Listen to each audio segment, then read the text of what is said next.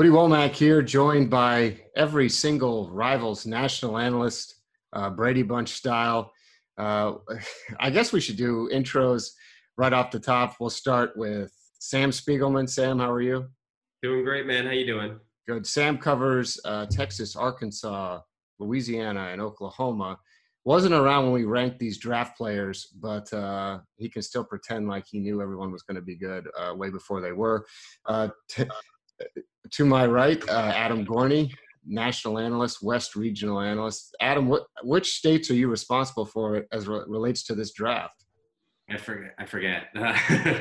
California, Hawaii, Oregon, Washington, Utah, Colorado, Arizona, New Mexico, Idaho, and some would say Montana, although Josh Hemphill should take Montana over for me. All right. Also on, Chad Simmons. Chad, you also weren't with us during the time of this draft, but of course you were ranking players from where? Georgia, Florida, Alabama, Mississippi? Yeah, throughout the South. Yeah, like Tennessee, Louisiana, Arkansas, the Carolinas, back then. So okay. Happy now to have it down to, 3 states with Rivals. That's great. All right, and below me, Mike Farrell, National Recruiting Director, can take credit for everyone, can also take blame for everyone. I take credit for everybody and just blame you guys for the bad one. Josh Helmholt, who covers the Midwest. Josh, I think you were you ranking Oklahoma during this time too, in addition to all those other states? No, I think Oklahoma came in after this. So I've ranked Oklahoma maybe the last 3 classes, but now Sam Spiegelman has. Okay, but everywhere else in the Midwest. And then in the bottom, Rob Cassidy. Rob, you were ranking, I think, Florida, Alabama, Mississippi. Mississippi. Yeah, I had Cam Akers. Okay. And then on the bottom, Adam Friedman, who was ranking the Mid-Atlantic. I'm trying to – is Pennsylvania included? I never know, Friedman. It is, yeah. So at that time I had Virginia North up the coast plus West Virginia and Pennsylvania. All right, and I was ranking during this time Georgia, Tennessee. I also did for some of these guys, Florida, Alabama, Mississippi, and everything. So we're just going to run through player by player, kind of have a free-flowing conversation here about the NFL draft and what we remember, what went right, what went wrong. So let's start with Joe Burrow, number 1 pick, most likely Heisman Trophy winner. Kind of came out of nowhere given the way his career started. We ranked him as a 3-star, 5.7, lower than some other people. Mike, let's start with you. What do you remember about Burrow and what happened with his ranking? It was a solid quarterback. I mean, in person showings, I think we saw him once at a camp, and he was, a big kid, had an okay arm, but really not refined at all. And I'm not sure if that's me going or not. I don't think it is, but it took him a long time to develop, obviously, and now he's the number 1 pick of the draft. So it's tough to project these kids sometimes, but I didn't see anything that year on film or in person that led me to believe that he was going to be the number 1 pick in the NFL draft. Josh, you got to see him a ton up close and personal in camps, and I don't know if you ever saw him play on a Friday night, but I mean, what do you think? Did you ever see it perhaps playing out to this scenario with this high of a ceiling for the way Burrow has ended up? I'm so glad we're starting with the first, pick of the draft, which always reflects so well on me with being Joe Burrow. These are questions I've had to answer a lot more here lately. He was a guy, and for all those people who say you got to go to a Rivals camp to get a rating from Rivals, he went to a Rivals camp. He was a guy who the whole was greater than the sum of the parts. He was a very high football IQ guy. His dad was a coach. The reason why he was in Athens, Ohio is because his dad was coach at the Ohio University. He always had those intangibles. But from a skill set standpoint, he was a dual threat, but not particularly dynamic as a runner, just a tough kid who, had a little bit of athleticism to him. But as a passer, that was probably the one area that held him back in our ratings, which when you look at it from what he did this past season, where he was one of the most efficient passers to ever play the college game, that certainly was not part of our projection. He was not a guy who, you'd stand there and You see a lot of these quarterbacks, they throw a beautiful football. That was not really Joe Burrow in high school. He didn't throw a lot of spirals. He didn't change velocity exceptionally well, but he certainly has been able to develop during the course of his college career to where those issues that he had in high school were gone. Now, it took 5 years, I think. I mean, obviously, when he was at Ohio State, lost a couple of position battles to some 4-star guys, but no doubt in that he was a clear-cut Heisman Trophy winner. I think, rightly the clear-cut number 1 pick in this draft. Now, Rob, I think you were at Semper Fi that year. Do you even remember seeing him at that All-Star game? Yeah, I do. Sorry, I'm still happy Josh said he didn't throw a lot of spirals. I do, vaguely. For whatever reason, I remember Michael McGlinchey from that game more than I do Burrow. I think they were both in the same game. I was – usually if you walk away from one of those events and you don't really have a strong take, it means the guy didn't particularly strike you as good or awful. So I would say, I wasn't struck either way by him. I don't really remember much of the day-to-day from Burrow out there. All right. So, yeah, I mean, like Josh said, he went to Ohio State. He never really was in the mix there. I mean, I think Urban Meyer said he was. The one thing I wanted to talk about, Josh, with you real quick before we wrap up on Burrow, there's talk of how bad he wanted to go to Nebraska. We know his dad was an assistant there. Is that overblown? Did Nebraska really tell him, we don't want you, like people often say, especially given his, he went to the portal and he didn't end up in Nebraska again. What's your take on that? I think it's embellished a little bit, or people look at, they want to use that as a negative on Nebraska, but no, there's some truth to it. It's probably not as in the time, I never got the sense from him that he was, Nebraska was heads and tails where he had to go. If that option became available, it was an automatic commitment. So I think a little bit of it is embellished, but there's definitely some kernels of truth there with Nebraska just didn't see him as a fit for what they were looking to do. All right, let's move on from Burrow. The number 2 likely pick, former 5-star Chase Young. This is a guy we had ranked in the top 10, a guy who never came to any camps. We didn't have a chance to see. Adam Friedman, you had a chance to see him up close and personal, especially on Friday nights. And, of course, we all saw him in the All-Star game. But talk to us about why you made that push for him to be 5 stars when you kind of knew that he was going to be a special talent. Yeah, it was pretty evident early on. I saw him when he was at his first high school, St. Vincent Pallotti in Laurel, Maryland. Big kid. He had a basketball background. We really liked the way he moved on the field, but he really excelled once he got that position training and really focused his efforts on the football field. I saw him a number of times in practices and games. I think he did a couple of other camps during the offseason leading into his senior year. But a guy who was kind of one of those no-brainers. You see him, you watch his film for maybe a minute or two, and you're like, oh, yeah, this is kind of one of those alpha-type players. He played on a team with a lot of really good players, but you could tell that he was one of those guys that just stood out, and it was not a hard sell to make him a 5-star once everybody got a look at him. For the guys that were at the Army All-American game that year, what were your memories of him? I mean, we look back at the video, and he's going against a lot of first-round picks and stuff like that, and he's dominating. So I think, Josh, you were there. Gorney, were you that year as well? Yeah, I was there that year. Super aggressive kid.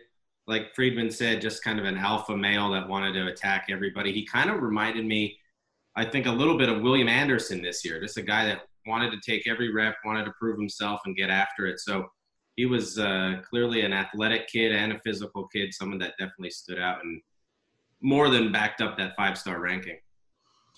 Mike, what do you remember? I mean, was it a slam dunk to make him a 5-star? Because sometimes a guy like him that we don't all see it makes it a little harder. So what do you remember about his process? No, he was a slam dunk. I remember when I first watched his film, Friedman was raving about him. And then, I watched his film, and it was clear that he was just an outstanding physical specimen, great outside pass rusher, tremendous motor. Wasn't the friendliest kid in the world, remember, Friedman? Yeah, he's one of those guys who was extremely focused on his craft and didn't have a lot of time for the recruiting process, talking about the recruiting process and just all of the shenanigans that goes on around players these days. But he hated the recruiting. He definitely did. But, being, here in the DMV, Washington, D.C. area, he always had people around him who were kind of his inner circle, people who he could trust, people he relied on. And there were a few coaches who really kind of helped take them.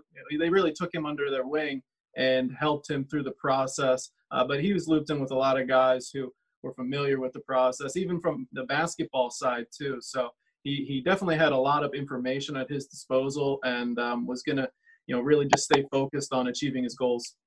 Is anyone else? He wasn't pushed. The more they push in Maryland, D.C., sometimes the more questionable the player is. And Chase Young was. Well, I think that goes for every state.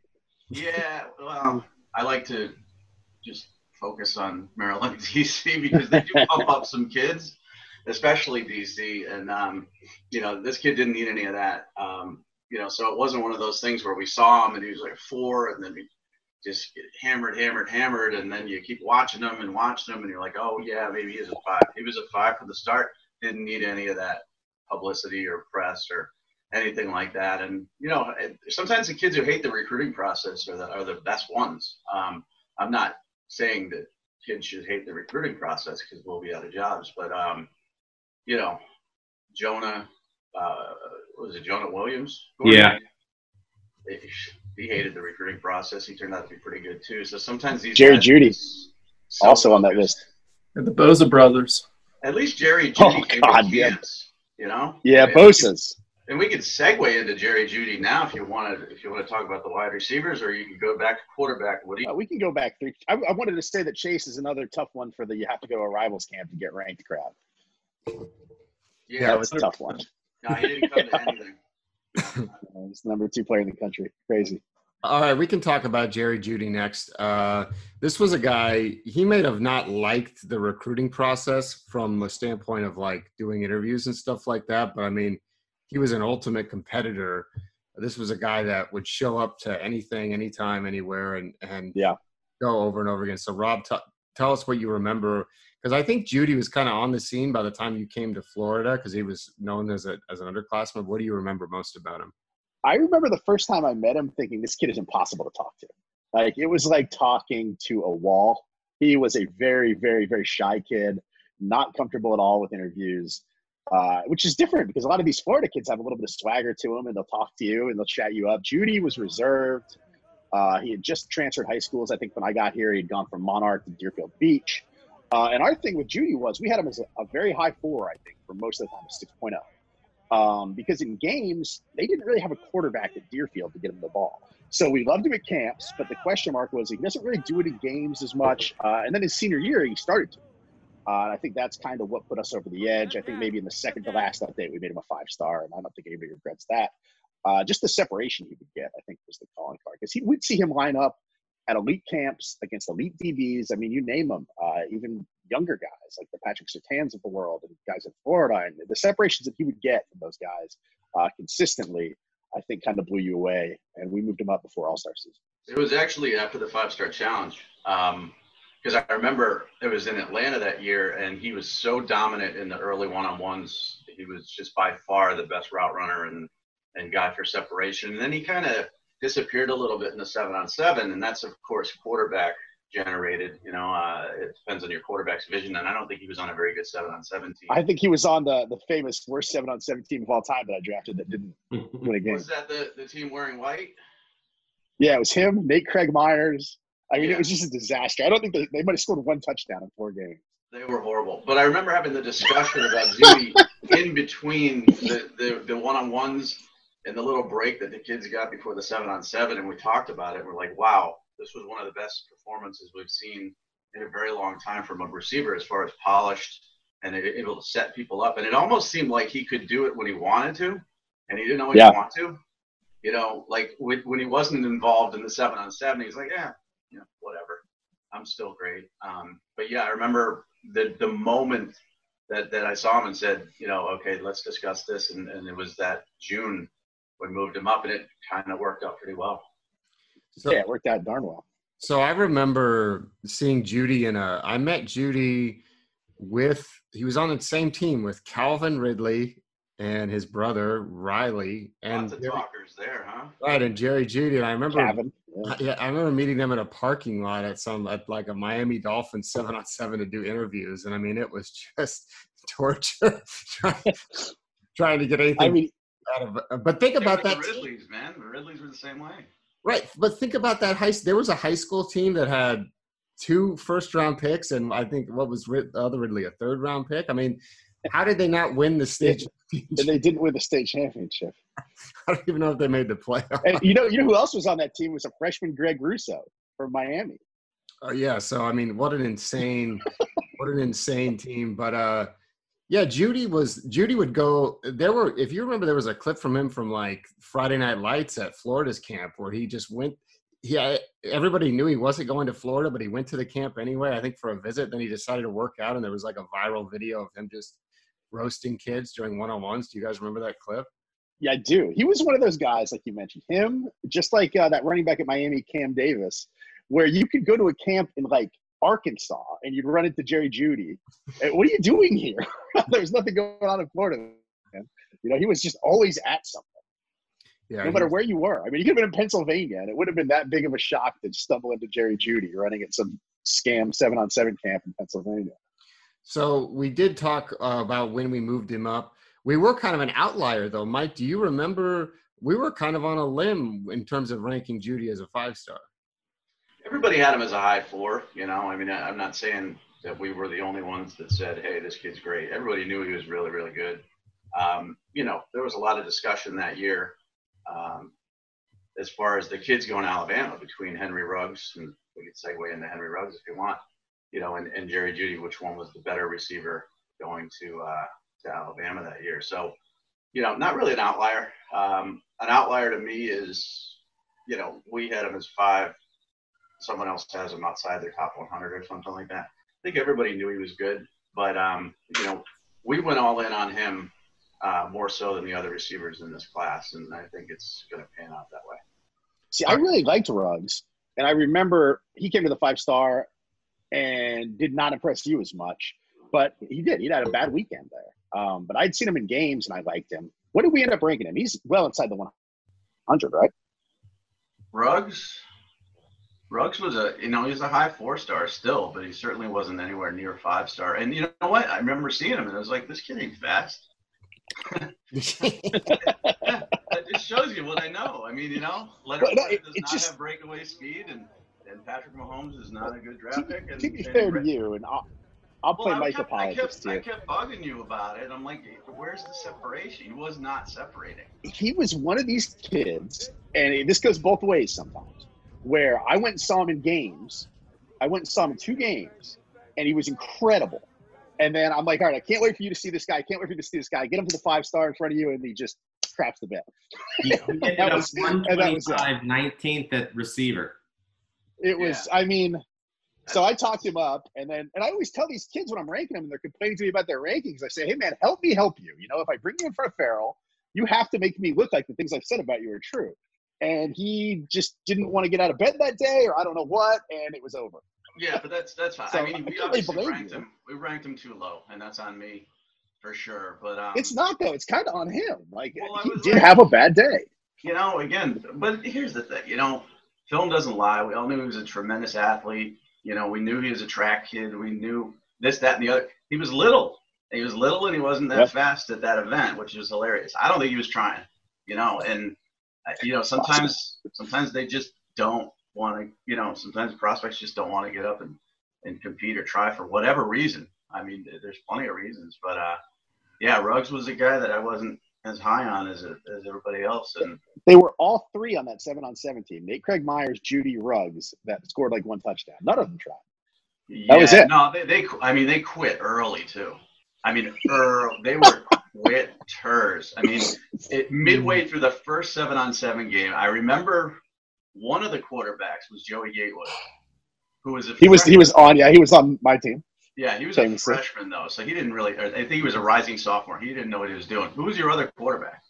I can't remember. I have to go back and look at the photo. It was bad, and they just knew that their quarterbacks were not going to throw them accurate footballs, and they just gave up halfway through the first game, and it was the worst performance I've ever seen from a team at the 5-Star Challenge, hands down. It was bad. So there was debate. It kind of at the time between the various ranking services. It was like you were either Team Judy or Team Ruggs. Chad, you were ranking Alabama at that time before you worked at Rivals. What did you end up doing with Ruggs and Judy when you were trying to sort them out? Yeah, we had them basically in the same group. Neither one ended up a 5-star for us. Both ended up high 4 stars, having Judy above Ruggs back then.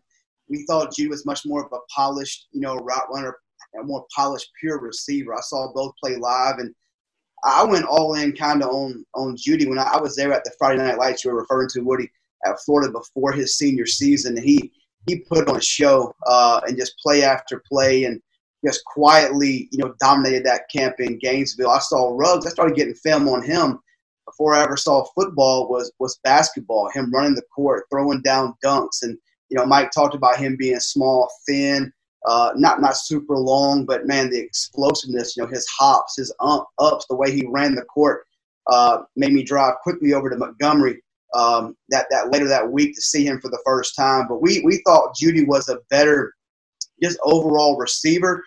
We had both those guys in the top 50-ish range, but neither were a 5-star for us. Yeah, and what's weird about Ruggs is he was super quiet. Like he was one of these wide receiver, big time diva personalities. So that also, I think, hurt him at camps, like Mike said. Well, usually the fast kids are the loudest, and he definitely wasn't a kid who was. But you don't have to be flashed. I mean, you just have to separate and make. He and Judy both were pretty reserved by wide receiver standards go. Yeah, but I agree. Judy just dominated everything he went to, and Ruggs. Yeah, but he wasn't one of these loud, like. But I don't know. Kids. Ruggs, okay. Track times are important, and you got to look at that stuff sometimes. And my bad. So somebody we can celebrate, take a victory lap on, Mike, is CeeDee Lamb. Even though you wanted him even higher, we ranked him I think we ranked him in the 75 range. A lot of other people didn't have him in the top 200. I think Nick was doing the rankings at that time in Texas. But what did you see that you liked? Yeah, Nick was doing the rankings, and it's a delicate thing where you don't want to step on someone's toes too much. And I liked CeeDee Lamb a lot. His body control, his ability, obviously, to separate downfield. He was sort of a long striding, skinny kid who put up big numbers and caught everything that came his way. Did I see, DeAndre Hopkins? No, we didn't see DeAndre Hopkins in high school. So, but I did see a kid that I wrote about immediately after that was just ranked too low. And you get that feeling, it comes to you after we lock the rankings. You wake up the next couple of days and you're like, oh, what did I do? Josh Booty is one of them in this class, in the 2020 class. Garrett Wilson was one last year. And, sometimes it's just like, oh, I probably should have pushed or should have done something. So I felt CeeDee was much higher, but we still had him, I think, higher than most people. Yeah, he was a guy who was a regular at our camps, especially early in his career. Josh, do you remember ever seeing him down there in Dallas or anybody else? I mean, I'm trying to – I think he went to Houston one year and Dallas another year, both as underclassmen, but I wasn't at those camps. Were you there, Josh? If I was, it wasn't one I remember that strongly. Okay, yeah. So, I mean, he was kind of a guy who, when you look back at the film, I mean, he did really well, but it's definitely hard. But we could take a win, Mike. I mean, take a win. You take a win. But he was also one of those kids who didn't like the process and was very, very invested in his ranking. And sometimes I don't know. That could be a red flag, but with him it wasn't. Yeah, when I talked to him at the college football awards about his ranking, he was like, "I hate Rivals." He does. He hates Rivals, and rightfully so. We are hateable people. Well, he must hate everybody else even more. We had him ranked higher than everybody else. Right. Well, then he was like, I should have come to more y'all's camps. And then I went and looked, and he came to like 3 camps. So Yeah. No, that wasn't his fault. It was, it's easy to blame ex-employees, but that's what I'm going to do. Well, we still, he's a win for us, even though he's going to be a first rounder. So it's technically a loss, but no, a 4-star going in the first round is a win. Okay. Period. Your audio is. I think it's. Am I the one that's echoing? Yeah. All right. Moving on. Justin. No, Gorney saw him. Gorney saw CD. Yeah, I saw him in Vegas, and the 2 things I remember from him is he mossed some kid and then looked at him for about 2 minutes, and then I talked to him afterward, and he was like, "Why are you even approaching me to talk to me?" He was it was not there, but he was very good in Vegas. He's like Mike said, he's this kind of long, bouncy, athletic kid that you could just tell was a pretty special player, but definitely not the most approachable kid out there. Yeah, but if you called him Sedarian, he would get very, very upset. He would get mad at Sedarian. Yeah, he didn't like that. Yeah, so definitely a dog factor is high. I believe De'Aaron King was the quarterback on that 7-on-7 team too. Oh, wow. Okay. All right. That's a pretty good team. All right. So now we'll move on to a complete failure. Justin Jefferson, who was a 5.2 2-star. Mike and Gorney, you guys wrote about him this week. I think the buck falls with me technically, because I think I took over Louisiana midstream. And he was a guy who came to our camp in Louisiana. He did pretty decent at the camp. He was a guy who tested really slow, though, at other events. And I think I might have seen him at LSU's camp. Sam, do you remember seeing him? You were down in Louisiana at that time. Do you remember following him at the time? Yeah, I covered the whole family. Justin was doing this Friday night for Destrehan. They have one of the best offenses in all Louisiana. He played with John Emery, who was, someone that I covered as well. And LSU loved Jefferson from the moment he stepped on campus. Obviously, they knew about him because of his 2 older brothers that played at LSU.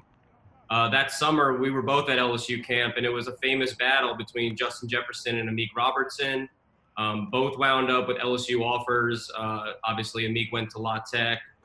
Justin had some great issues, but on the field, despite a 4.8 40 time, he dominated LSU camp. That was guys like Todd Harris and Amik that he was beating. So even though the testing numbers weren't there, he still separated. He still caught everything thrown his direction, contested or not. And on Friday nights, he was averaging 100 yards and 2 or 3 touchdowns a week. So he was productive. And from Damian Craig to Mickey Joseph, LSU stayed on him. And he worked his butt off that summer to get eligible. And right around the end of June, early July, he qualified, and LSU took him without hesitating. Yeah, I think that's one of the things that really happened with him is he had one offer from Nicholls State, and I think I assumed he was going to sign FCS or so, and we didn't really think about it again after that. Chad, do you remember him at all? I remember him not like Sam does, not making plays like that every time. I did see him play one time. I think it was against Edna Carr. I saw him play. I remember Michael Young, I think went to Notre Dame, I believe, kind of made the plays that night when I was there. We had him as like the lowest of low 3 stars back in my time covering Louisiana. Did not see him as an LSU type of kid for sure. Definitely not a first rounder that he's grown into. But I remember him vaguely. Didn't see him a lot in person other than that one time at a game. I think he had a couple of catches, no touchdowns that I recall that night. I remember the running back athlete Michael Young kind of stole the show when I was there in the Destrehan offense. Yeah, I do remember that. Mike, so how bad do you feel about this one? What would when it comes to he gets called in the first round? No, I feel horrible. It's awful. I mean, 5'2" is the lowest we can go, right? So I saw him in New Orleans, though. You remember that camp was loaded with wide receivers, and he wasn't one of those guys. So, I mean, what are you going to do? Should he have been at 5'3"? Yeah, not any higher than that, though, with the speed issues. So, it's going to look bad, but listen, if he goes on to a great career like Russell Wilson or J.J. Watt, we can talk about him, as one of those 2-star misses. Those are suspicious times, though. It might have been the not caring running times at 4.8 because he ran 4.43 at the combine. So somebody taught him how to run. Well, kids do get faster sometimes when they go off to college, but I think, the combination of academics and lack of speed got us. And the fact that he was a late addition, I think we just dropped the ball. All right, moving on to the quarterbacks. Let's jump into Justin Herbert. This was a guy we ranked as a 3-star, a dude that we never saw. He was a multi-sport athlete. I think he got hurt maybe between his junior and senior year. So even if we would have seen him at a camp, we didn't. And Oregon just kind of took him, and we just viewed it as them taking a local kid. And they were kind of on a string there of rough quarterback takes after Marcus Mariota. Gorney, the buck stops with you on this one. What do you remember? I mean, did you just put on the film of him playing in Eugene and figure this is a 3-star? Yeah, I mean, that's really what it came down to. He missed part of his junior season, I think half, with a knee injury. He was hurt and out for that part. He didn't go to any camps. He didn't play on any 7-on-7 teams that I remember. And there are some 7-on-7 teams that go to events, but he wasn't around. Quiet kid. Didn't talk a lot, didn't have offers, looked good on film, had a big-time arm. There's no doubt about that, and was a big kid that looked good. But, tape can be deceiving sometimes, especially when he's playing competition near Eugene, Oregon. So, this was a thing where he looked good. You put a 3-star ranking on him, and then you look like an idiot a few years later because he's so good. But, he wasn't anywhere. He didn't go anywhere. He didn't play any elite competition, and so this was definitely a miss. Yeah, well, you mentioned the 7-on-7 factor. The infrastructure that is in Oregon right now at 7-on-7 and the big team out there, it wasn't there at that time. Do you think if he was coming out now, I mean, he's a super quiet kid anyway, but don't you think he probably would have been involved and would have seen him more if he was coming through in 2020 instead of 2016?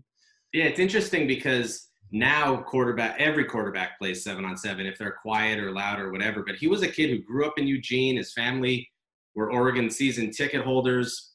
Once he got that offer, I don't know if he would have been all that interested in traveling up and down the coast playing 7-on-7 every weekend. He just doesn't seem like that type. And that has really been kind of the question heading into the draft is he kind of a locker room leader? Is he vocal enough to command an NFL team? All those kinds of things. And, really the question is he almost too smart and nerdy to be an NFL quarterback? I mean, that's really what we're asking. So I don't know. I mean, a lot of, Josh Rosen played 7-on-7 every weekend, and he was a pretty big nerdy kid. So it would have been interesting to see if FSP or even one of the Seattle teams, or really even one of the California teams, kind of went up and snagged him and flew him around every weekend to play, because that's kind of how it goes with 7-on-7 out here. But he was a Eugene kid. He wanted to go to Oregon his whole life. Once he got the offer, it was pretty much over. His brother has followed him there now. He's a tight end.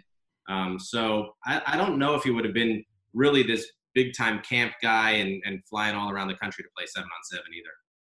Mike, I mean, I'm sure maybe you took a peek at his film at the time. Do you remember at all anything about it? Because, I mean, he kind of came out of nowhere. He didn't really have a bunch of offers, and when he committed, we had to rank him. Yeah, he was a tall, skinny, awkward-looking kid, put up big numbers. But again, the level of competition, there's just no way to see. It's funny, you see these guys now, and then you realize you missed on them, and then you see the next kid who looks just like him, which to me is Jay Butterfield, going to the same school, and then you're like, okay, we're not going to do this twice. We're not going to miss on this kid. And then, that kid probably won't pan out. So you can't overreact to this stuff. You just have to and I'm not saying Jay Butterfield's career is over. He hasn't even played yet, but you just can't overreact to that stuff. That's what I always say. We had this conversation about somebody put out a study saying, teams don't like tall cornerbacks anymore because all the cornerbacks getting drafted in last year's draft were 5'10". And it's like, well, it's because there weren't any good tall cornerbacks. I mean, I feel like we jump to trends too much in this industry sometimes, where if something happens in one draft, we decide that's the rule going forward, but the rule will change next year when all the quarterbacks or all the corners are 6'2", All right, so look at Zach Allen is similar, right? yeah, but I mean, he bounced around and went to Wyoming. So I mean, But I mean, Josh Allen. Josh Allen. I'm sorry. Yeah. It's just one of those things where you just, you don't get enough of evaluation of them. We never saw Carson Wentz. So, these guys just obviously go into the right system and they mature and become, excellent quarterbacks. And, but then you do look for guys like that. It's just hard to find them. Quarterback is tough. There's just no doubt about it. It's very difficult. All right. It's Next, so much about the right situation too. It's crazy.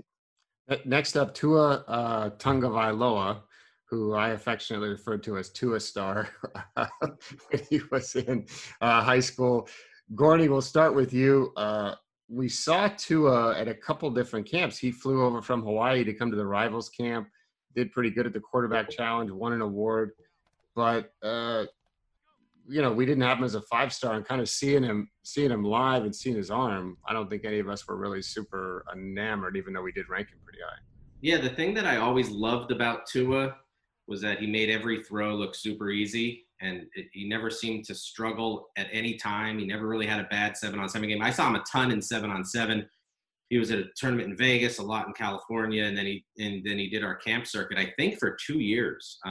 So we saw a lot of him. Made all the throws look very, very easy. What kind of reserved me on Tua was that he didn't really look all that impressive physically. He wasn't that big. He was probably a shade under 6 feet, and at that time we were super down on quarterbacks that were that short. He was a lefty, which Mike could speak to, which we're not super, super crazy about.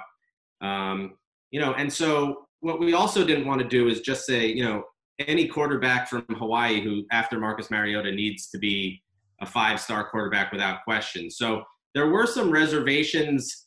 Probably we overthought it a little bit too much. But he was a kid that really in college made himself look much more athletic than he did in high school, because he wasn't this physically gifted quarterback in high school. You could take a look at the pictures. But every throw, short, middle, deep, looked great. And he always looked like that. So, he was, I think, our 3rd dual threat quarterback in that class. I would kill to redo that and make him at least 2nd.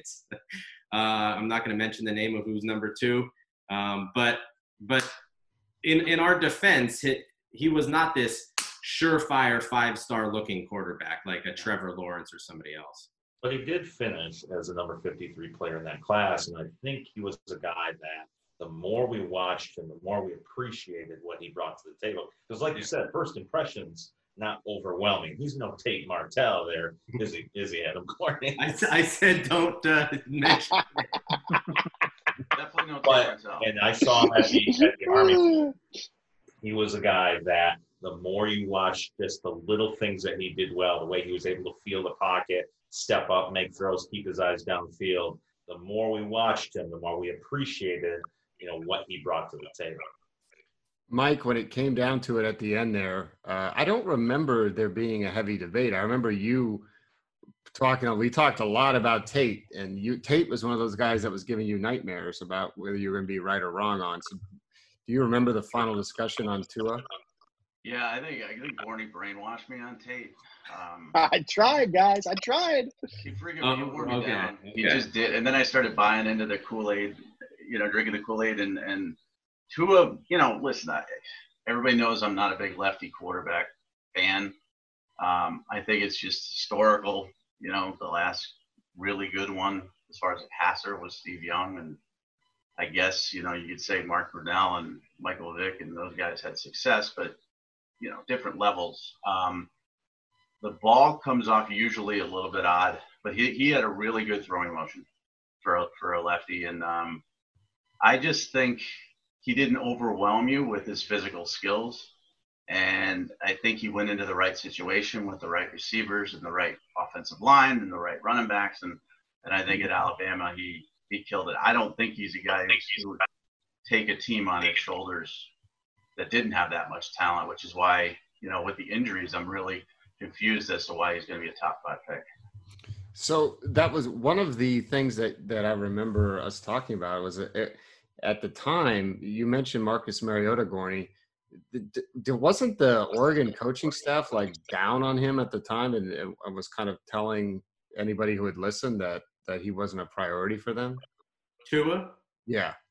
Yeah, Tua at first wanted to go to Oregon. He was kind of following in Mariota's footsteps. He really liked the offense there. And then they kind of, I don't know if cooled is the right word on him, but didn't come after him as much. And so it became a USC-Alabama battle. And USC really, really wanted him. They loved him.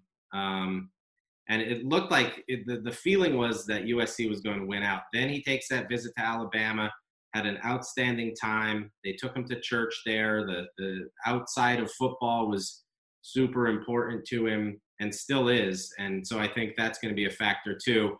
But, as we go into this draft too, there are all those questions about, does he have that dog mentality? Could he make it in the SEC?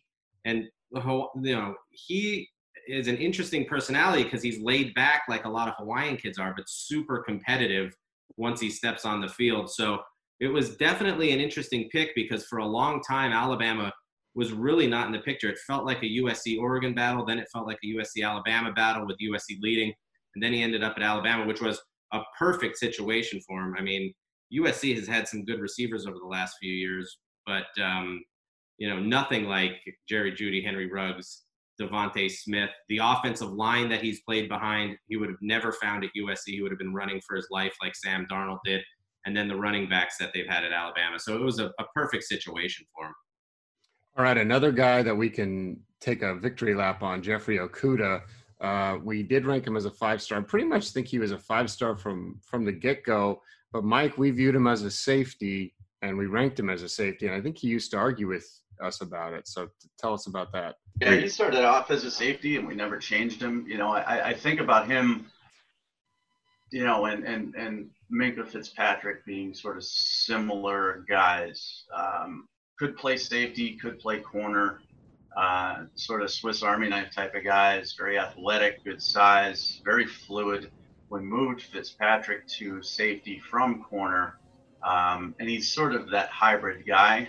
I think Okudah could do either at the NFL level, but he's really been excellent in solo coverage. But the thing that stood out to me is when we saw him at camps, usually safeties struggle in the one-on-ones, and he did not struggle at all. He covered like a corner, and I think that's what you're remembering is that we kept bringing up that this kid is a safety who covers like a corner. He's elite. He's special. Probably could have moved him to cornerback, but I don't care either way. I mean, I think he's going to be a tremendous defensive back and clearly the best one in this draft. And, we have the film of him going against CeeDee Lamb. We saw him at the 5-star and just a kid that was very, very instinctual and fluid on an island with a safety body. I think he was on that same 7-on-7 team with so there was a 7-on-7 team that had Henry Ruggs, Jerry Jeudy, and Jeffrey Okudah, and they couldn't win a game. They lost every game by like 30 points. They scored one touchdown in 4 they were games, horrible. man. It was horrible. Joey Gatewood, man, Nate Craig Myers, jeez. Well, Nate Craig Myers got hurt, but no, he got fake hurt. Listen, that's what happened. No. I remember this well because I drafted this piece of crap. Nate Myers, that was the linchpin. Nate Myers got fake injured, and then everybody else quit. In the fake injured. So, anyway, Mike, we saw him. We saw the progression. I mean, this was a guy who was at everything. I think he went to Future 50. He came to our camp. He came to 2 5-star challenges. Was this as a slam dunk as it gets when you were talking about evaluating a DB? Yeah, and he was, a super focused kid, super nice kid. Knew what he wanted. Went to Ohio State because he felt that was where he was going to develop the most and where they give him a shot at playing corner. And if that didn't work out, he could move to safety. But, just really a no-brainer. I mean, I don't know if there's anything to brag about because he was so good. Everybody here, that was at that 5-star challenge, his first one, because I remember he was there as an underclassman, was just like, yeah, this kid's special talent. So it wasn't like we saw a diamond in the rough. He was just really, really good. All right, let's move on to Tristan Wirfs, the offensive lineman from the University of Iowa. Josh, this was your eval, a guy we ranked pretty high. Was, if I remember, was pretty raw, but was always a good athlete. So what do you remember about Tristan? We actually started him really low. He was a low 3-star in our first evaluation of him.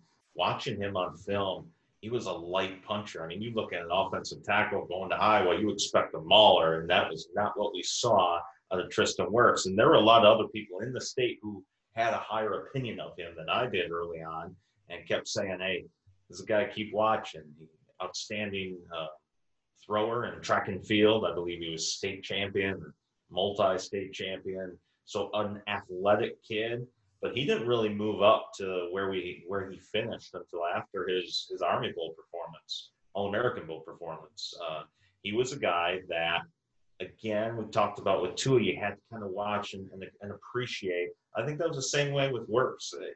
What I saw initially of him was not really that impressive, and his initial rating reflected that. The more we watched him, the more we came to appreciate his skill set and his potential, really, because it was a potential thing with Tristan Wirfs, and he fulfilled that potential. Gorney, do you remember him from that year at Army? I mean, that was if you go back and look at the rosters, I mean, he was battling Derek Brown and Chase Young and a few others. Yeah, I honestly, I don't remember him all that much. Not a guy that I was like, wow, this is definitely someone that we need to move up in the rankings. So not much help with Tristan Wirfs. All right, so let's stay on offensive linemen. I kind of want to run through some of these guys relatively quickly. Andrew Thomas from Georgia. Chad, we can start with you on him. You and I can kind of go back and forth. We ranked him as a 4-star. He moved kind of up and down for us. Mainly, my concern was the old dog factor. I just wondered how much he really wanted it. But I remember him being a super athlete who kind of played both ways in high school. So what do you remember about him, Chad? Yeah, I remember exactly feeling the same way, Woody. I mean, I think we had him in that 45 range is where he finished for me, where I was at in that time. And I kind of said the same. I mean, I took a lot of heat from people around him when I did kind of like my final eval, calling him more of a finesse offensive lineman, not near the dog that I saw in his teammate at that time, Jamari Sawyer. Didn't finish his block. Wasn't the most athletic, but fundamentally sound. But at the same time, I would defend him a little bit in that same article by saying he played both ways. He played for a private school, Pace Academy, and won a state championship. He played D-line, offensive line all the time for 4 quarters. So he was good. He was very smart, fundamentally sound. Didn't really blow me away in any phase of his game, but had a great frame. He worked hard, just a strong overall player. I think a lot of what we see now, I think he had a very good career at Georgia. Obviously, he'll be a first-round guy, but I think there's still questions and concerns about his athleticism, how he moves on his feet, his balance a little bit. But yeah, I didn't see that, as you said, Woody, that dog, that toughness, that finishing attitude in Thomas. He was a guy that was around a lot too, especially from early on in his career. We saw him as a freshman, I think, at the Rivals camp, but he was always at events, and I wonder if we might have just evaluated him a little bit too much. Do you think maybe we saw too much of him or knew too much of him? I would say no. I mean, I still feel good about where he was ranked. I mean, to me, when I compare guys like my top O tackles, I mean, to me, he's not even close to a Laramie Tunsil type when I evaluated, O lineman, offensive tackles. So, I mean, Laramie to me was one of my top O-line, O tackle I've ever covered, I would say, from an athletic standpoint to a projection standpoint. I didn't see that in Andrew Thomas. Now, will Andrew have a better career? Who knows in the NFL than Laramie? But I wouldn't say we over-evaluated, in my opinion. I still feel good about where he was ranked. Again, top 50 player in the country overall. That's a pretty high ranking. Yeah, I think I finished at 88. Mike, you never saw him, right? Never saw him. Regional. No, I saw him. Oh, you did? Okay. Yeah, I think he was. Is this me with the echo? No, we got it. So coming on Chad sometime. All right. I think he's a victim of Jamari Sawyer. I think when they would show up to camps together, Sawyer would put everybody on the ground and finish every block and kill people. And Thomas was more of a finesse guy. And, I remember you specifically stating that you were worried about the dog factor in him and how aggressive he was. And, it was a surprise to me that he played as a true freshman, because I didn't think physically he was ready for that. So he's had a great career at Georgia, but he just wasn't a guy that struck you as a mean physical kid as an offensive lineman, and got more by on his footwork and things like that. But begrudgingly, he kept moving up the rankings. And I say begrudgingly because I know you weren't a big fan of his. And every time he would move up, you were like, oh, you need the dog factor. And we'll see how he pans out. I mean, he's really good at run blocking. Pass pro is a little bit of an issue now, and that could be an issue in the NFL.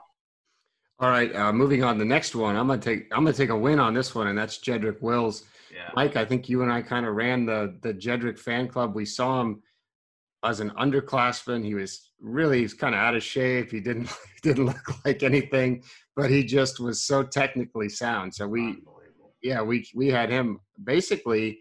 I think we made him a 5-star after we saw him as an underclassman at the 5-star challenge, right? Yeah, I mean, this is a kid, when you looked at him, you're like, okay, guard, road grader, out of shape. And then you watch him play tackle, and his reset was one of the best I've seen in the last probably 10 years. His feet are just so elite, and there was just no one who could get past him. It didn't matter. You could counter, you could, whatever your first move was, he was ready for you, and then your counter, he was ready for you as well. He just dominated people that first year and then the second year as well. So he was a complete no-brainer. But I swear, if you lined up 10 offensive linemen and didn't look at film and didn't watch them compete and said, which one is the 5-star, he'd be the last kid he would have picked. Yeah, for sure. And he was a guy that he did, though, transform physically. I mean, if you looked at him from the first time we saw him heading into his junior year to the Under Armour game when he was a senior, I mean, it totally different. I mean, just a physical transformation and a guy that looked totally different. And we were out on a limb, right? I think we were the only ones that ranked him as a 5-star. Yeah, and I think a lot of people might have thought to move him to guard or start him at guard or, project him at guard. So, he's one of those that you definitely have to see to appreciate. Because I was skeptical. I mean, the first time I saw him, I'm like, really? And then you see him and you see how technically sound he is and how great he was. But it's hard to describe how well he worked off of contact and the second move of somebody. I've never seen him flat-footed. I've never seen him just whiff. And that's impressive for a guy who, not only plays at the SEC level, but I just think he's a plug-in guy at the NFL level and a 10 to 12 year, Pro Bowler. All right. Next up, another former 5-star, Derek Brown. We can start with, I guess we'll start with Chad. We saw him kind of grow up in early periods. Talk about Derek. Yeah, I think it was pretty evident. He was an athletic big guy. The biggest thing I remember about Derek is, my only real hesitation or questions was that he did take plays off. He wanted to take over a game. He could dominate and truly become that game changer. I don't know if he ever, got bored because of the success he had. But he really put, Lanier High School on the map, which is just a few miles down the road from the powerful program, Buford High School here in Georgia. And I remember him getting upset with me back in the day because his profile said Lanier High School in Buford, Georgia. It should have been Sugar Hill, Georgia. He got mad because we were calling him Buford. But he was an elite talent. I thought he was a little bit soft, as far as just strength. But, man, when he wanted to dominate, he could really change a game. And really the same way he did at Auburn the last couple of years. And I'm not surprised at all. He was, I think, a fairly easy call for a 5-star defensive tackle. I think he broke a lot of hearts when he announced on signing day he was going to Auburn, not staying home and going to Georgia. He had Georgia thinking they were going to land him and went to Auburn on signing day. But a great gift for Rodney Garner and what he does as far as D-line development. But a nimble kid athletically, moved well laterally, quick off the ball, very disruptive. Wasn't just good against the run, but get penetration and rush the passer as well. So I think one of the most balanced guys. If he plays consistently with that energy level, he can be a great in the NFL too. Yeah, Mike, he kind of took off like a rocket. I mean, we saw him, I think Chad and I were probably both at the same event. We saw him in this weird like soccer stadium workout when he was like a sophomore. And then he came to the regional camp, did well. And then next thing you know, he's in at the 5-Star Challenge. But I do remember there being a little bit of debate because sometimes he wouldn't be super impressive. Like Chad said, he'd maybe take plays off. And even at camps, he would struggle sometimes as a pass rusher. Yeah, he was a potential guy for sure. He was built the way you want him. Every once in a while, he could shoot the gap. But he also could get stoned and give up. I think he was a guy that got frustrated pretty easily when he was young, when someone, did stop him or gave him a good battle. But we kept waiting for that, potential number one player in the country, because I remember early on we were talking about him as one of the top 5 players in the country, and we just never saw it consistently. But he was definitely, potential-wise, one of those guys you just definitely got to give 5 stars to and see if he pans out. And he's had one of the best college careers of a defensive tackle you're ever going to see. And I think if there's, one kid in this draft that people are overlooking, that's a no-brainer, can't miss kid. It's Derek Brown. So, Mike, he was a very athletic. I mean, he was when Chad and I first met him, he was a basketball player too, and he's always been like a freak athlete at his size. What do you think happened with his testing at the combine, though? He didn't. I mean, because we know he did have a tendency to maybe put on a little bit of weight. Do you think maybe that happened ahead of the combine because his numbers were not great? Yeah, I mean, well, he also is a massive kid. I mean, when you compare him to like a Christian Wilkins, or a Dexter Lawrence, he's not as light-footed as those guys are, but he's more dominant physically than those guys are. So I think he's a good athlete who just grew into a big physical football player who could play a 4, have the 3 technique or a 0 technique at the NFL level, and just isn't going to wow you with the testing. I didn't expect him to test well, like off the charts well, but film-wise, there's just no comparison. I know Kinlaw is a great athlete at defensive tackle, but Derek Brown is far and away the number 1 guy. All right, moving on. Now, this is a guy that's a little controversial for us. So Isaiah Simmons, he was a 3-star recruit. He was from Kansas, and he kind of emerged late on the scene. Josh, we saw him at that camp, Fallon famously. And you look back at the video now, and he was awesome, but we were kind of projecting him as a safety at that time, and he didn't have a ton of interest. Clemson came along kind of late. So what do you remember about him? We can't talk about AJ Epinesa or Cole Kmet. I got tons of names. No, but not at the top. Isaiah Simmons, rated as a high 3-star. That 5'7" territory, that's a guy who's not going to surprise us if he gets to the NFL. We expect him to get a good look at the NFL, but we're not talking about we projected him to be a first-rounder. That's a miss. Isaiah Simmons, I'll tell you exactly what went into his evaluation. He was a safety out of Olathe, Kansas City area kid. We saw him. I mean, we had him. He was at a Rivals camp. We had eyes on with him. There were 2 big things that were a question mark with him. One was he was not very physical for the linebacker position, and so we didn't really see him kicking down there. Or if he did, we had some questions about how he was going to hold up at, point of attack, those types of things. The other thing was, as a safety, he was a little stiff. So he's in that tweener body, and ultimately he ends up developing, I think, really the stiffness aspect that we were we definitely saw out of him in high school, was able to be worked out. He was able to become a more fluid, more flexible, more athletic kid, and obviously the clear number 1 linebacker in this class. Mike, we seem to be getting there's a lot of these guys we're getting punished on are these safeties who we thought were kind of linebackers, and they told us they were safeties. Do you think that's just the result of the way the NFL's changed maybe in the last 3 or 4 years with offenses? Yeah, I think that, a kid like this is obviously, he would have been a high draft pick 10 years ago, but, the way the NFL is, they want guys that can cover more than ever. And, when you have a guy at safety who drops down to linebacker and has those coverage skills, and he's 6'4", 235, and can run like a deer and play so many positions. I mean, he can blitz off the edge. He can support the run. He can drop into pass coverage. He's got good ball skills. I mean, that type of do-everything guy is always wanted at the NFL level, but more so now than ever. And, Simmons was a guy that sometimes you think, okay, he's versatile enough to play linebacker or safety, so that should be a plus. And I think sometimes that's a negative in our evaluations because we can't predict the future. We just don't know how big they're going to get.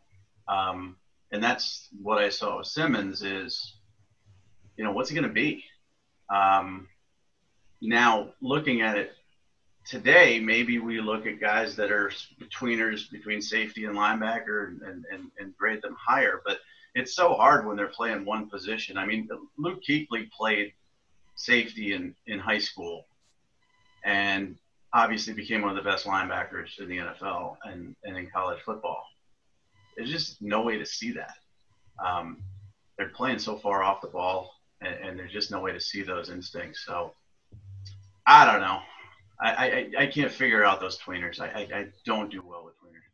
It's a myth, and it was because from this standpoint, when we looked at him as a linebacker, we had questions about his physicality, whether he was going to be able to hold up at that. We looked at him as a safety. We had questions about his fluidity and his agility, and we didn't see the player he ultimately became. So at the end, I mean, this is an L. I'll take the L. It's he's obviously exceeded the expectations we had. All right, moving on. Mekhi Becton. This is a guy that we had at the Rivals camp. I remember him winning MVP. Probably weighed 370 pounds or something at the time. Friedman, you could talk about him. He was a 3-star when he won that MVP at the camp, correct? And we moved him up after that. Yeah, that's right. That's right. We loved him too. He did a great job at the camp. He was putting guys on their backs. He was just a little bit slower out of his stance than we would have liked for one of those top 100 guys, in the rankings process. But he was long, he was strong, and did a really good job with his feet. Like you said, though, being about 370 some odd pounds at the time, or looked like it at least. He was still really impressive. We just didn't understand that he was going to get that type of early playing time at Louisville and really blossom from there, and through a coaching change too. I mean, kudos to him for showing that work ethic and staying focused there. But that was a hard projection to move him up even further in the Rivals 250. But it was still really impressive to see what he was able to do in the camp setting.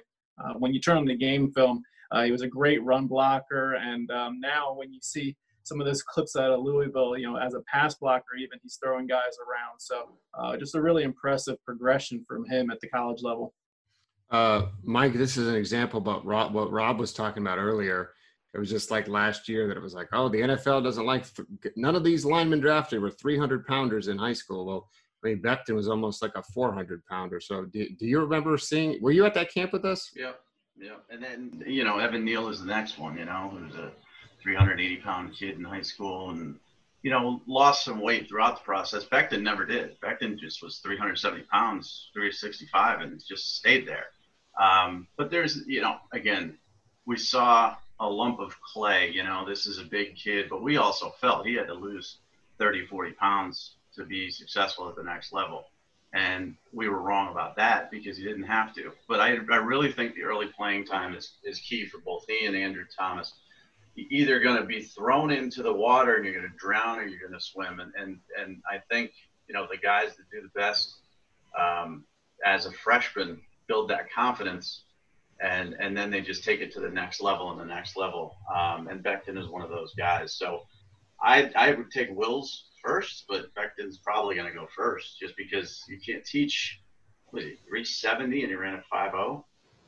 Right. Not that matters, you're not going to run 40 yards as an offensive lineman, but he's just so athletic for a big kid the big ticket.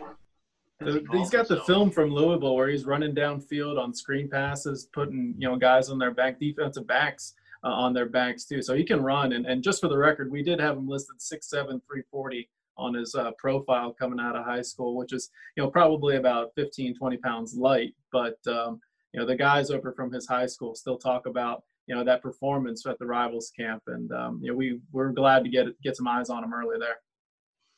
All right, let's move on. Rob, this one for you. CJ Henderson, defensive back, who we finished as a 4-star, but I don't remember us seeing a ton of him. And he was another one of those guys who didn't do a whole lot of talking, which is odd given the landscape there. So what do you remember about him other than that year he kind of really came to the Under Armour game and impressed us all? We didn't see him a ton. I think I saw him one time in high school. And he was playing both ways. I remember him playing wide receiver and DB, but nobody really threw his way. There wasn't a lot of, by the time I got to Florida, he was already kind of established as a dude on his high school team. You know how that goes. If you're not on an elite team, they throw away from you. So it's kind of limited what you can see. He didn't play a lot of 7-on-7. I think he did play 7-on-7, but he wasn't, he was one of those guys that was on a different team every week at a different event. So you couldn't really figure out where he was. We always liked his length. We always liked his ball skills. I didn't know what position he was going to play until very late in the process, I remember. I think there was still talk of him being a wide receiver by the time he was halfway through his senior year. So the debate we had is, where do we like him more? I think finally everybody started recruiting him as DB, and that was kind of where we settled. I would have obviously liked to go back and rank him higher. It is a miss. I don't think it's it's not like I made him a 3-star. Where did he finish? A 4-star, the back of the 250 or something? Yeah, 226. Yeah, I mean, it could have been worse, could have been better. I think if I could have it back, obviously I'd rank him higher. But he wasn't one that we were exposed to as much as some of these other kids in South Florida. Mike, you were there at the Under Armour game that year when we moved him up, and you liked him, didn't you? I did. I liked him a lot. He's a very smooth kid. And I think, I'm not sure, I think that was the same year Christian Fulton was there, and I didn't really like Christian Fulton that much compared to Henderson. Henderson really closed on the football much better. He was a skinny kid, but he definitely had length, and he was really aggressive. And, a kid who didn't take any plays off in practice, really was there for, as they call it, a business trip. And I think that's why he pushed into the 250 at the end, because, against elite guys, I remember Jalen Rager and some of the other receivers he would go against were pretty talented guys, and he held his own. All right, guys. Anybody else there's plenty more names we can touch on. Anybody else you guys really want to talk about before we wrap up? Are we talking about Cam Akers? Okay. All right. So Cam's probably not going to go in the first round. I don't know where he's going. Yeah, he's like second or third round guy. All right. So we had him as a 5-star. He was in the conversation for number 1 overall. I still insist that he's going to be a good NFL player. I think he got dealt a bad situation. I mean, I just can't imagine having seen this kid in games, and we can call him the Rob Caskey sleeper pick of the draft if you want. Having seen this kid in games, and having seen him play running back and quarterback, and then having to go and play behind whatever that was that Florida State had an offensive line for the last 3 years, really kind of hurt him. I still believe in this. I still believe he was the best running back in that class. No. Najee Harris was the best running back in the class. I know. I still disagree with this statement. Najee Harris is going to be a first rounder next year, and he will be drafted higher than Cam Akers. So the argument when Cam started, well, he's going to be drafted higher than Cam Akers. They didn't make Najee Harris play behind Willie Taggart's offensive line. He's going to be drafted high. I just think that Cam Akers will be a better NFL player. All we heard from Rob was, I told you. And Najee was like, we're waiting for him to – there wasn't a transfer portal at the time, but we're waiting for him to hit the portal because he's not playing. And, just Rob was very, very annoying. I took a victory for that. Too early. The question is if Cam Akers kept that Alabama commitment that he had, would he be a surefire first round pick? Yes. Yeah, he's running behind the Alabama offensive line. He's still not as athletic as Najee Harris. No. If you switch them places, I don't know. I think that we're having a very different conversation right now because we're talking about Cam Akers going in the first round for sure. I think if you switched them places, Najee would have been out of Tallahassee in 18 months and would be somewhere else going into the draft. That's what I think. All right. Anybody else you guys want to talk about? There's one guy I think is one of the most interesting guys in this draft, and he probably slips into the back end of the first round. That's Zach Vaughn out of Wisconsin. This is another guy that Wisconsin, Ryan Ramczyk, remember him? Talked about J.J. Watt. Neither of those guys did they offer. They didn't offer J.J. Watt out of high school. He went to Central Michigan, transferred in as a walk-on. Ryan Ramczyk went to the University of Wisconsin out of high school, the University of Wisconsin Stevens Point, and then ultimately came over as a late grad transfer. Zach Vaughn was a guy who played quarterback in high school. Wisconsin didn't offer him until his senior year. His only other offer was an FCS offer from South Dakota State. He moves over to linebacker and becomes, one of the top defensive players in this draft. I just think he's, a really interesting story because it's on that same story arc of players at Wisconsin and what Wisconsin does in terms of developing talent that obviously nobody really saw. And I honestly, they didn't really see in a lot of these cases. Yeah, You want to let Friedman brag about DeAndre Swift? I was gonna let the Georgia guys kind of take credit for that. They loved him early in the process. I loved him early in the process too. And he came to our camps. He did well at our camps, and we liked what we saw from him. But at the time we were a little higher on those other running backs, and he kind of got lost in the shuffle a little bit because he's not the biggest guy, he's not the fastest guy, but he produced at a high level. And being able to be in a rotation at Georgia like he was, I think really helped him in college. But yeah, I was a big DeAndre Swift fan at the high school level. I kept asking you guys about him, seeing what you guys thought about him, but I guess he didn't do enough for you guys to make him. You weren't at that 5-star challenge, right? When it was Akers and Harris and Swift. I wasn't there that year. I had and his a dad wedding. wanted to put me in a headlock, and because I kept writing about. There was a fourth running back in that group too. Stephen Carr, I think. Yeah, Stephen Carr. Yeah. And we kept writing about Forgot about Najee, him. Yeah. and we kept writing about Cam Akers, and we didn't write enough about Swift. And his dad's jacked. I mean, he's a very. Well, if you saw Elijah Judy's dad when he just committed to Georgia a few minutes ago, he's even bigger than DeAndre Swift's dad. So I wouldn't get in a fight with either one of those guys. But the two of them, upset. Yeah, I wouldn't mess with either one of them. Held his own for sure. Well, he was the highest ranked 4-star. He was just one shy of that 5th star, and that was me who held him back from there. So I think another Georgia running back in the past was the highest ranked 4-star. Nick Chubb. Yeah. Yeah, guess what? He went in the second round. That's exactly where he was ranked. That's right. Well, Todd Gurley was also a high 4-star. All right. That's the spot for Georgia running backs. We know the ones that we put as 5s. I mean, Sony Michel was a first rounder, so that worked out well. But, I think the only person on this Zoom call that believes Kendall Milton's a 5-star is that West Coast guy. So we'll I see think how that Georgia pans has a out. pretty good track record at the position. I'll take my chances. Their track record's better with 4 stars than there with 5 stars, That's I guess. true. So. That's true. I'd also like to point out, and I don't know if we want to talk about it or not, but the last 3 number 1 picks will all be transfer quarterbacks. And if somehow Justin Fields moves up to number 1 next year, which is at least a small possibility, that will be 4 years in a row. Hey, not too late for Tate Martell either, man. He could be. I know. I'm saying it. I'm holding out hope here. Still time. Next year will be the Tate Martell and Kellen Mond draft. So 1 and 2, respectively. all right, well that wraps it up for us. Hopefully you enjoyed listening or watching or whatever. I think we're going to put this on some podcast feeds as well. Stay locked in, Rivals.com. We got a ton of draft coverage this week and, of course, during the draft throughout the weekend from the whole team. So, everybody, thanks for joining, and hopefully we can do this again.